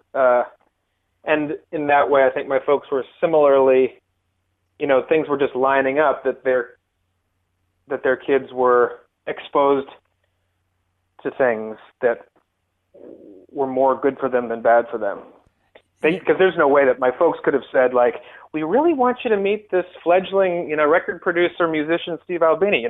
They couldn't have said that. Or had any way whatsoever to appreciate it and understand it, or most of the time even be aware of that it was happening. But it was happening, and they reaped some of the benefits of that as well, because somehow the stars aligned and interesting and inspiring and cool things were happening to their kids, so they didn't have to worry about their kids. I like that there's this community of parents that is kind of laid back in that sense. There's this Slint documentary, Breadcrumb Trail, and we learn a lot about the parents of the members of the bands and how, I guess most of Slint's practices happened in Britt's parents' basement, right? Exactly, yeah. And that's amazing. Like as a kid trying to make music, like it was always such a struggle to find parents who would tolerate it. We eventually did. But that is, I think that's bigger than we realize. I mean, Ron and Charlotte were amazing and supportive, and, I still always am filled with glee when I run into them, on the street, and because they were always great and always supportive, and they were crucial for sure. Yeah. Now, I want to ask you about something that people bring this up to me all the time because they know I'm a fan of his work and that I've spoken to him a couple of times. You mentioned his father a little while ago. When's the last time you were in touch with David Berman? I'm just curious. We're all wondering about David Berman, and I don't know. Yeah. I know you're friendly with him, right? Yeah. We're in touch on a fairly regular basis, and I'm sure that I brought his father up specifically because there's somebody writing, maybe for Mother Jones, an article about David and his specifically his relationship with his dad, which has been a big issue over the last 6 or 7 years. Just to contextualize, personally and professionally for David. So to contextualize this a little bit for people who may not know, so David Berman is was the singer and songwriter in a great band called Silver Jews, and his father is he still around? He is. Yeah, he is. He's this conservative fellow. Actually, can you explain it? Because I'm foggy on it too. He's essentially a lobbyist. He's a lobbyist who his main work is just capitalizing on and preying on our worst, as a culture, specifically the United States, our worst instincts and inclinations. So he just basically saying, like, people want to, eat terrible foods and they want to shoot guns, and I'm going to, capitalize off of that and try to keep that going because, it's he finds it easier to support our negative inclinations, than it would be to support any positive striving that we might have. And for his part, David began writing about this. He had a blog. He was doing a blog, and he wrote basically about his dad. And I had not known this until, as you say, 6 or 7 years ago, when he kind of revealed it in a sense. Yeah, and it's so there's this guy who's writing an article for, I think it's for Mother Jones, and I did talk to him with David's permission, because there's not, it's just if someone had called me and said, would you mind if I participated in an interview about the relationship between you and your parents? I would say absolutely not. But so I called David, and he said, please do, go for it. So okay, you can't never speak to me again because of things you read in this thing. Yeah. Because you told me to do this, and so I would, on some level, I would say let's wait until this article comes out to get a fuller story, because I think it will be well researched, and I think it will be well written. Is David okay? Like, what's he up to? Like, I want to phone him. I want to call him and talk to him, and I don't know. Yeah. I don't know if I should just do that, because I just want to know what he's. Again, people ask me all the time, should I just phone him? I mean, it depends on how you want to talk to him. He attends to his email. But you could also, if you want to talk to him on a personal level, I'm not sure how to advise you, especially in this context, but if you want to talk to him on a professional level, I would say you could, put 3 sentences together and send it to Catherine at Drag City. Yeah. Because I think at this very moment, I think David might be in Chicago staying at the Drag City building. Okay. He's done that over the past few months. He's gone and had extended stays up there, and I think he's in the midst of one right now. I think he's doing pretty good. I think his concerns over the power that his dad has over society at large, and him specifically, have been pretty, have overshadowed a lot of things over the past 6 or 7 years in David's world. And unfortunately, he lost his mom earlier this year, who he had a strong and loving relationship with. One potentially positive thing that's happened as a result of that is I think it's maybe jarred him a little and helped reawaken him to a world at large that includes his friends and includes his work in a way that doesn't involve his dad. And hopefully that will continue. I mean, I think people have been seeing more of him and hearing more from him, and I think there's the potential that as his fans and audience members that we will as well in the future, more than we have in recent years. Okay. And partly as a result probably of this trauma occurring this year, but these are things that happen in our lives. All right, well, I appreciate you even fielding this, because it's not really nothing to do with you. But I just, him, and I miss him. Well, one thing that I didn't, a question that you sort of alluded to, if you didn't directly ask earlier, you were asking about Drag City and how I became, how I came from here to being associated with Drag City, and it comes back to David because there was, I still marvel. And I know I have this tendency, I know I have a narrow vision of the world, and I try constantly to open it up as wide as possible without endangering myself. But I marvel at like this period of when I was sort of gave up the pursuit of acting as a career and started working on music. And I know I was listening to records all the time and I was reading all the time, but this was say 90, 91, at that time I didn't know certain things.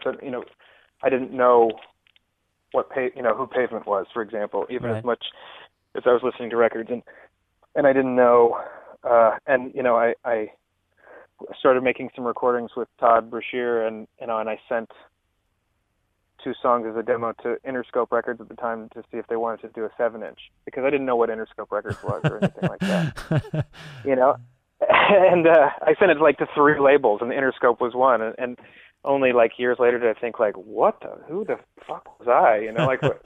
What did I think they were? But that one of the labels was Drag City, and the only reason I sent it to Drag City was because I'd met this woman named Tanya Small who'd said I want to give you my band's 7-inch, and she beats on some boxes or something like that on the Silver Juice single, the first one, the single, but the 7-inch. It's the Diamond After the Reef EP. Yeah. And I listened to it, and I loved it, and I loved everything about it. I loved everything about it. Like, I loved the way that it looked, how many songs were on it, how they sounded, how the performances on it. I just thought this was great, and I loved the Drag City logo. So when we had these recordings, I sent the demos to Homestead. I think Gerard Cosloy was still at Homestead. Mm-hmm. I sent it to him, and I sent it to Interscope because this guy named Robert Nettlekoff was friends with a woman who worked there, and he just gave me her address, and then I sent it to Drag City because I had the Silver Juice 7-inch, and I didn't really know anything else about Drag City except for the existence of this 7-inch record. Well, so that's... And I thought, well, this is a cool label, and obviously they're wanting to put things out that are very are very pleasing and and complicated, and that they seem to have a nice attention to detail, because, as I said, I even like the logo and yeah. And then David, and I first met David face to face, I think, during the recording of the first Palace Brothers record. He came through Louisville with Bob Nastanovich, and they came by the house where we were recording, and just hung out for an hour or so. But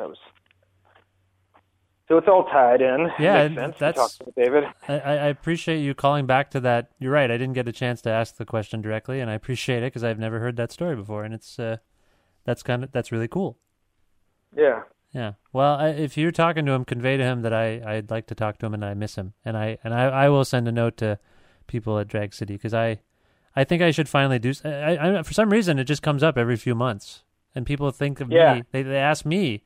Because, as I say, I've spoken to him a couple times, and they just go find David Berman. So yeah, it would be. He similarly to he is somebody with whom one can have a conversation that one cannot have with anybody else on the planet. Yeah. There's language used and directions taken in conversation with David that do not happen with anybody else, and 94% of the time it's for the better. Yeah. Well, yeah, I agree. I mean, I've had limited exposure, but I agree, and I'm such a fan of his work that I can see where you're coming from. I don't know why I have this written down here, but I have this question, and I thought I'd ask it to you. Who's the funniest person to you? Who is someone that I know you have a good sense of humor. I don't think it always comes across in your work. It comes across definitely in promotional materials and other things you're doing.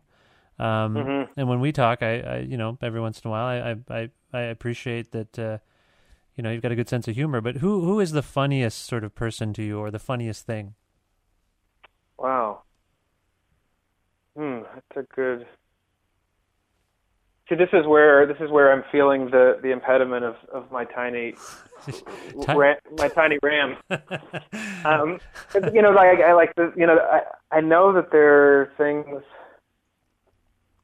on I can sense these things hovering around my brain now, saying pick me, but I can't see them. The floodlights are in my eyes. So the default that I go with is specifically Harpo and Chico Marx. Oh, interesting.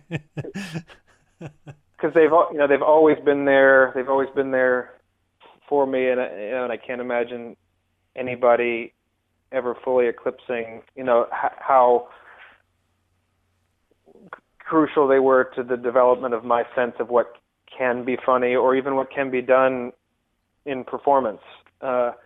And even how reality can be perceived, but in terms of just being there early on and continuing over the years to provide big laughs and pure joy, they'd be at the top. And I know recently Emmett and I were traveling in the Netherlands a week and a half or so ago, and taking turns, playing DJ in the van, and it was Emmett, me, a woman from Italy, and two Dutch guys. And at one point, Emmett was DJing, and he was playing some music, and then all of a sudden he starts playing this record by the Frogs. Do you know that? Do you know the record "It's Only Right and Natural" by the Frogs? Yeah, I know of it. I don't know it intimately. It made me think about funny things, and because I know that I've probably, if I've laughed hard, I have laughed hard at that record, definitely more than any other. I mean, infinitely more than any other musical record. But I know that I've laughed myself to tears. It's been years since I have, and this was a really interesting experience listening to this record all of a sudden among strangers, because it has the potential to be, when you listen to it, it isn't ultimately, but it has the potential to be, one of the more offensive records you could ever hear. Right. But by the end of each song, you realize that everything that's been said is in the service of humor and just, fucking with your sense of what's appropriate, and isn't actually offensive. Like they don't adopt a stance of like that is reprehensible at all. It's just completely hilarious. And while I was listening to that, and the Dutch people and the Italian woman weren't laughing. So I was thinking like, this is so interesting, like experiencing this. Every once in a while there'd be a little snort from one of the Dutch guys, but otherwise it was just this dead silence. And and I started to think about other things that had made me laugh in the past, and I was thinking about, the first 30 times I listened to the old Steve Martin records, The Wild Crazy Guy and Comedy's Not Pretty, and Let's Get Small, specifically Let's Get Small. Right. And thinking how funny those were. And then listening to the the hardest that I've laughed in years and years was a couple of years ago. I haven't dug into my Spiderland box set to really reveal all of the potential hidden treasures in there, but one of the things that was undertaken was Lance Bangs had this idea to do a sort of a director's commentary kind of thing where he had Britt and Brian and Dave and Todd and me go over to Britt's house now and sit in the basement, and he assembled what amounted to 2 or 3 hours of photographs that he projected maybe in sort of a slide projector kind of way, although I'm sure it was a PowerPoint kind of thing. Right. He'd scanned all these photographs and then just recorded us talking about these photographs. Right. And they were all photographs from the 80s and early 90s. And by the end of that, I just felt completely wrecked, like I'd run a marathon and like I was going to vomit because I had been laughing so long and so hard that my body couldn't handle it anymore, and was just like leaving just as if I'd just, eaten 3 sacks of White Castle cheeseburgers or something like that. What kinds of things were you laughing at? Well, I think you could maybe get a sense of some of it from the Breadcrumb Trail documentary. There must be an audio track that I haven't listened to, because I didn't catch that. I'm going to have to listen to that. Well, I know. I mean, I don't know. No, I just mean in the documentary. I think you could maybe get a sense of some of the sense of humor that was right, yes, happening, yes. And there was just, I think that there was a kind of chemistry that we had that was very supportive of, and of a collective sense of humor. Right. That, I can get little glimpses of every once in a while in, sometimes when 2 or 3 of us might be in the same room, but when the 5 of us were in that room, I hadn't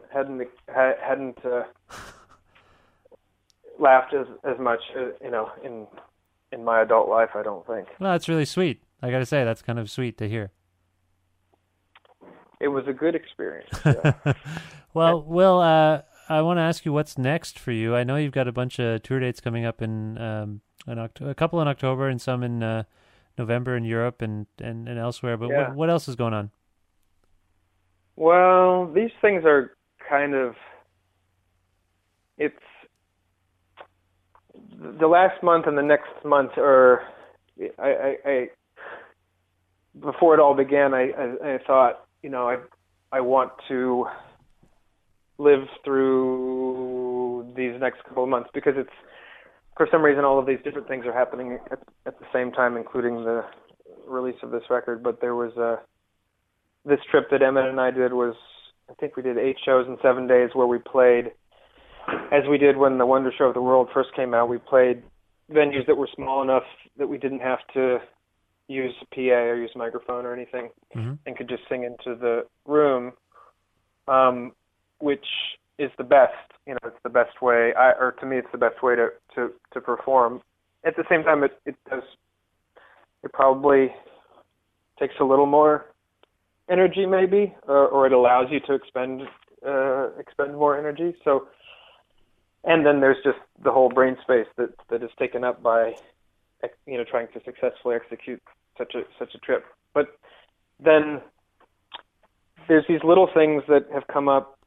So, like, it's sort of a this is your life's experience in some ways, where this weekend we're going to play at this Hardly Strictly Bluegrass in San Francisco, and it'll be Don McCarthy, Emmett, me, and Dave Ferguson, who recorded the Everly Brothers record and recorded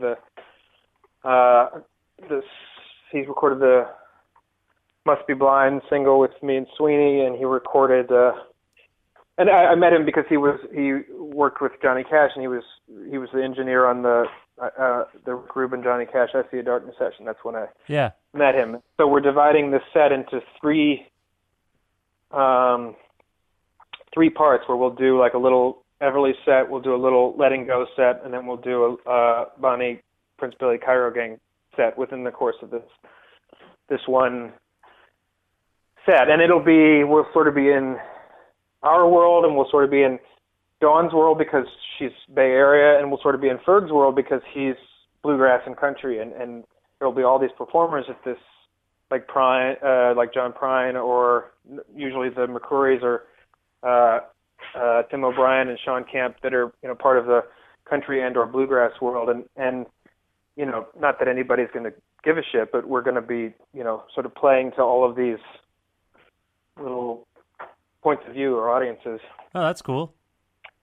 And then there's my dog, and somehow she got into the front yard. And then as soon as we get off stage, Emmett and I need to catch a plane to go to Missouri, where the next early afternoon we'll play in this men's maximum security prison as Bonnie Prince Billy and the Cairo Gang. Oh, wow.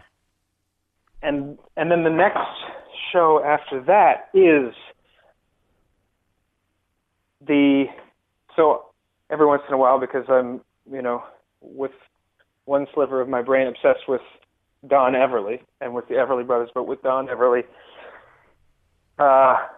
you know, I looked on the internet a couple months ago for something, just looking up Don Everly, just whatever, looking it up, and read that there's at the Rock and Roll Hall of Fame, I guess they do an annual tribute week to a different Hall of Fame member each year, I think. Yeah. Where they do sort of a conference or a week of activities and discussions and presentations, and then culminating in kind of a tribute show. And I saw that this was happening, and it said in this little article that Don Everly was going to be present. Whoa. And I've tried for years to get an audience with Don Everly. And, you know, to the point where, you know, I know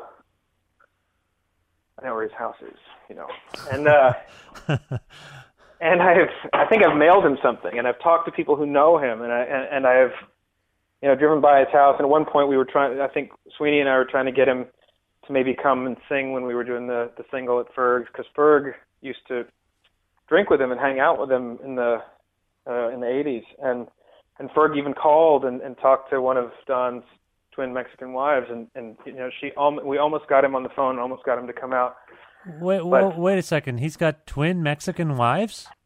I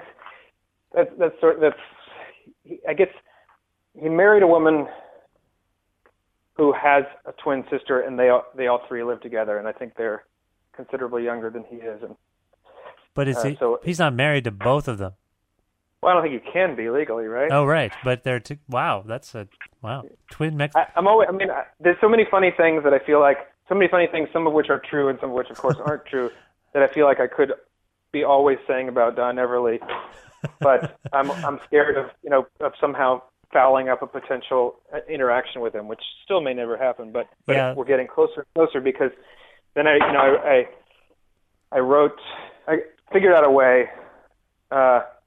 I wrote to my booking agent and said, if there's any way, I could play it solo, or if Don could come, or me and Emmett could do it, or me and Emmett and Don, or something. If there's any way I could just, because we've made this record, have access to that room where Don Everly is going to be.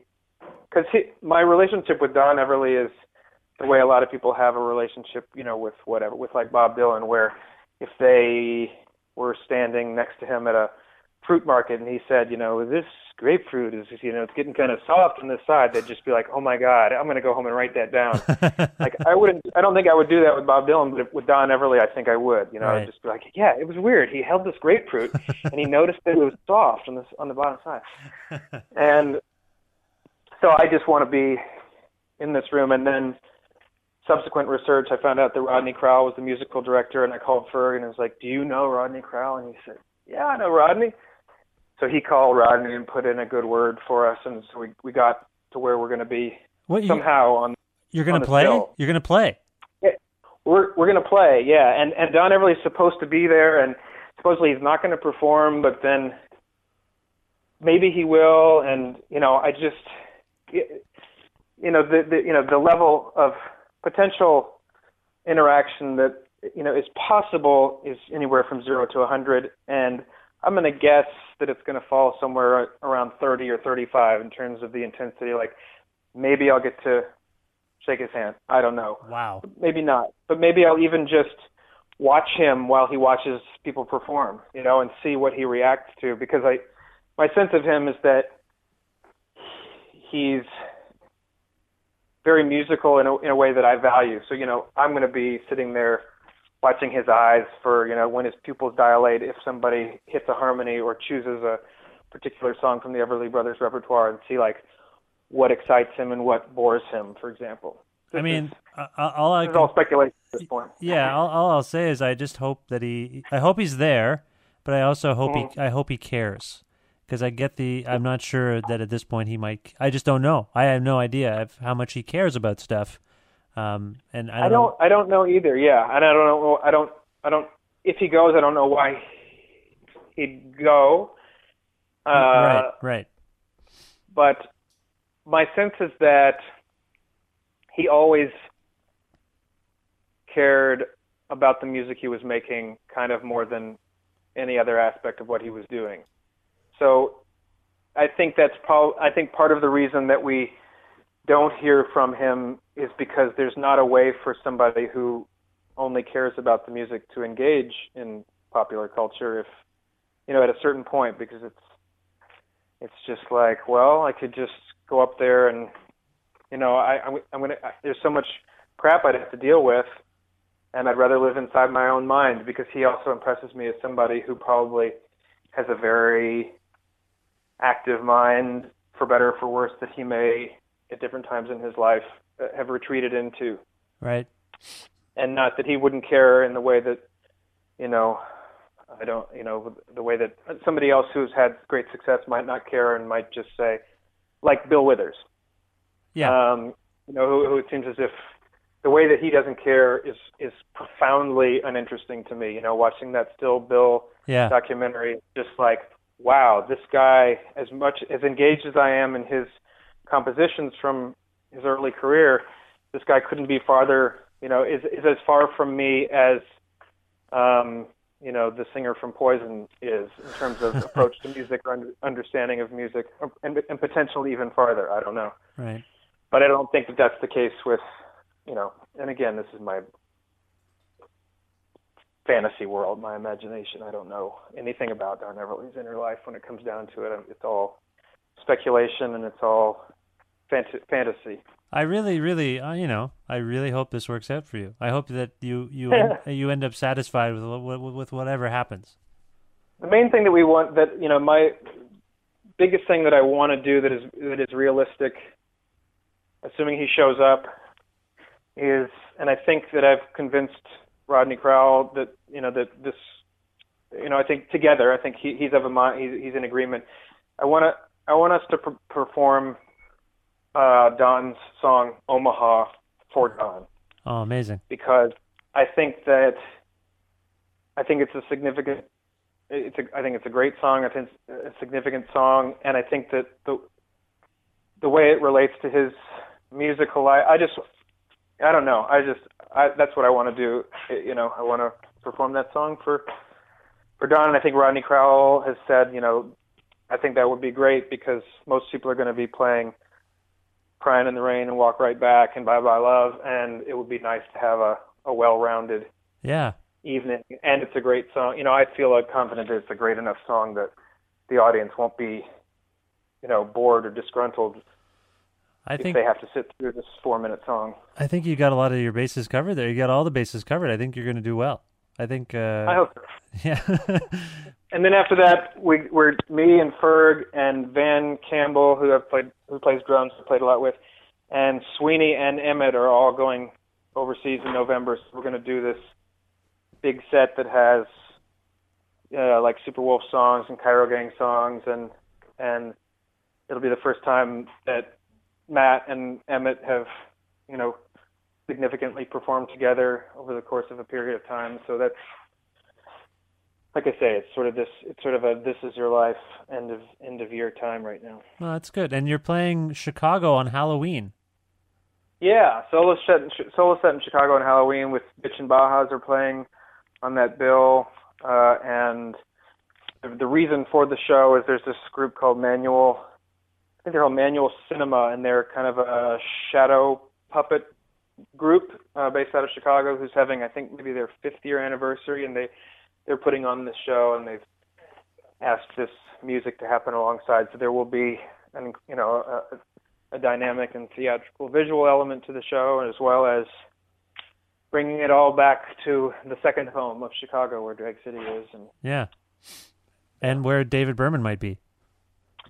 Hopefully he'll be there. Yeah, he's bouncing back and forth between Nashville and Chicago, and his wife is she's from here in Louisville, and she's just started graduate school here, so she's here. So okay, better chance than ever that we'll sit down to a meal in over the next year more. Yeah. More than once.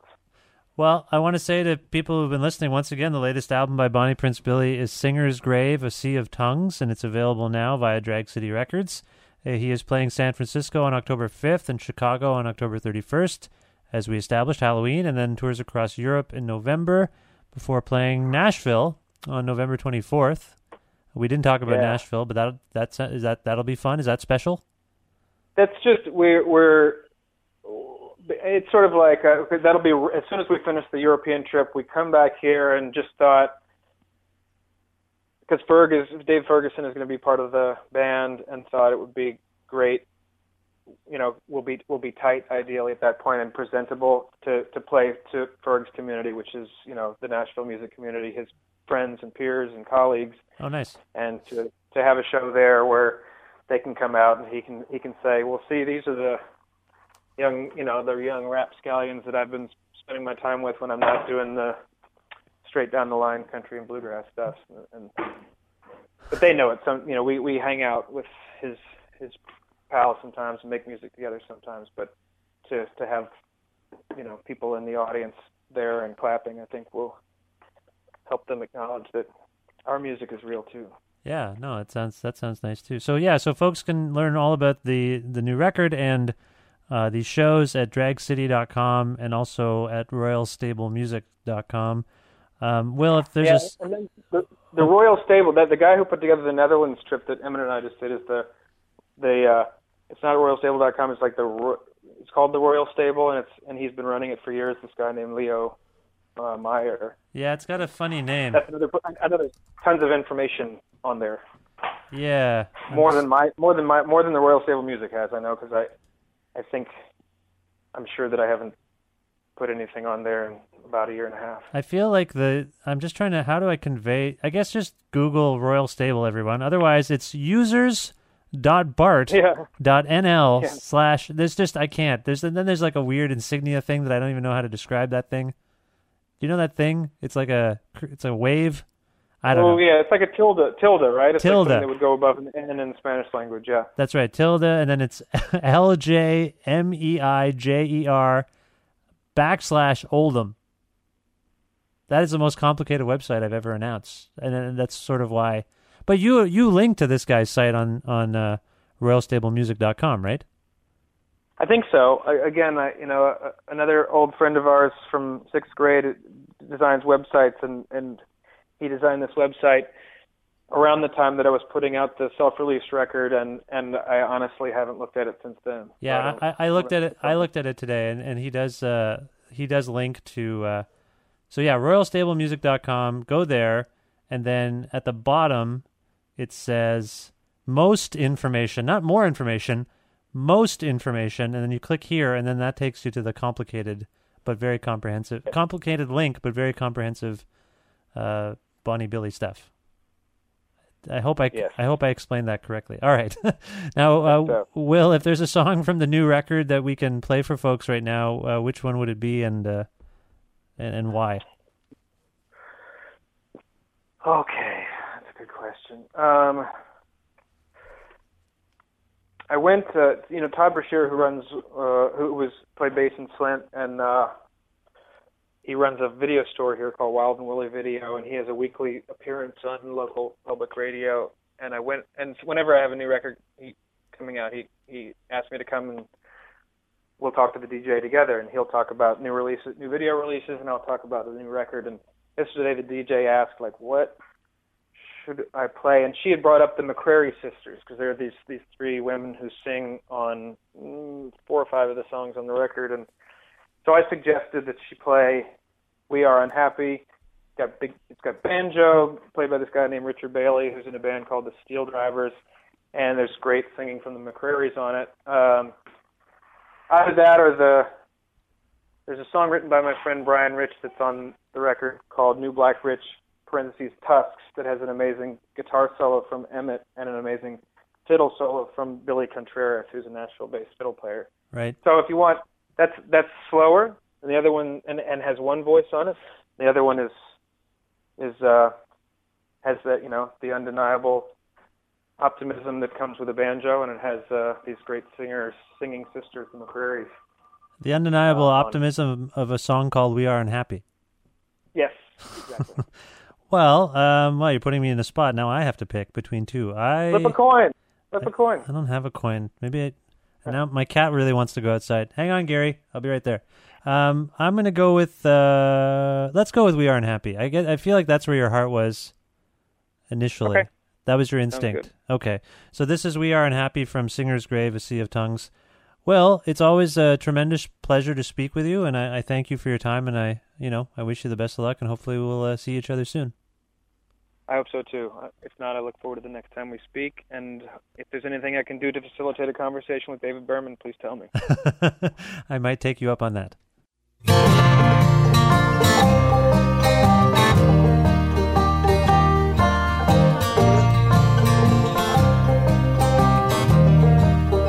Nothing is better,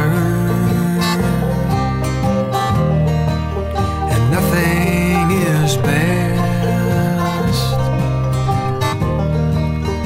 We are unhappy, we are unblessed, we are unfound.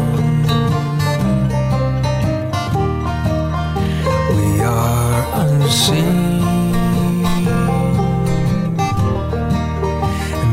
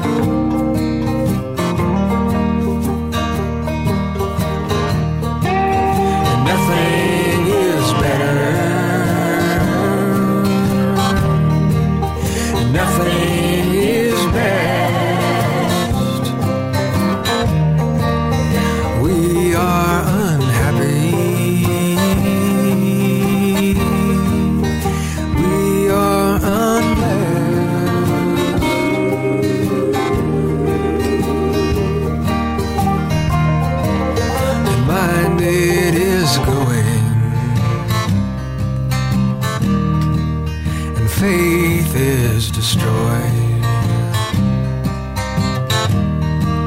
and emptiness showing. God's cruelty deployed. Lovers have left, friends close their eyes, children bereft. We all are unwise.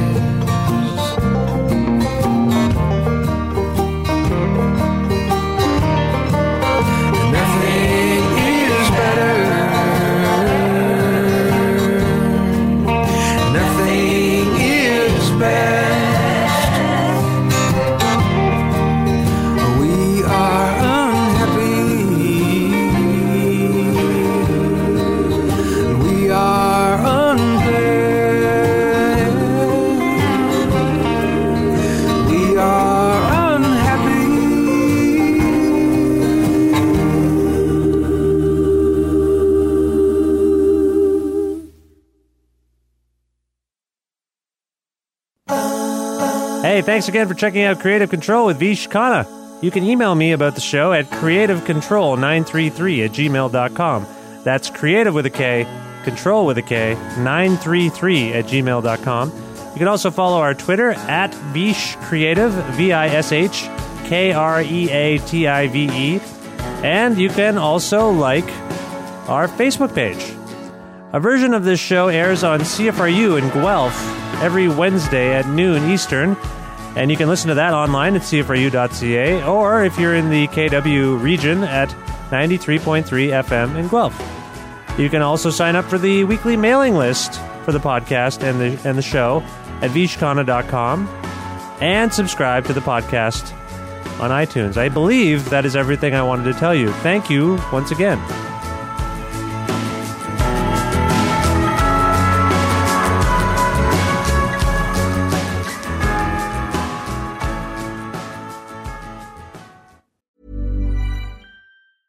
Even when we're on a budget, we still deserve nice things.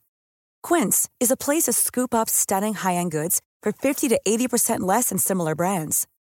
They have buttery soft cashmere sweaters starting at $50, luxurious Italian leather bags, and so much more. Plus, Quince only works with factories that use safe, ethical, and responsible manufacturing. Get the high-end goods you'll love without the high price tag with Quince. Go to quince.com/style for free shipping and 365-day returns. Imagine the softest sheets you've ever felt. Now imagine them getting even softer over time. That's what you'll feel with Boll & Branch's organic cotton sheets. In a recent customer survey, 96% replied that Boll & Branch sheets get softer with every wash. Start getting your best night's sleep in these sheets that get softer and softer for years to come. Try their sheets with a 30-night guarantee. Plus, get 15% off your first order at bollandbranch.com. Code BUTTERY. Exclusions apply. See site for details.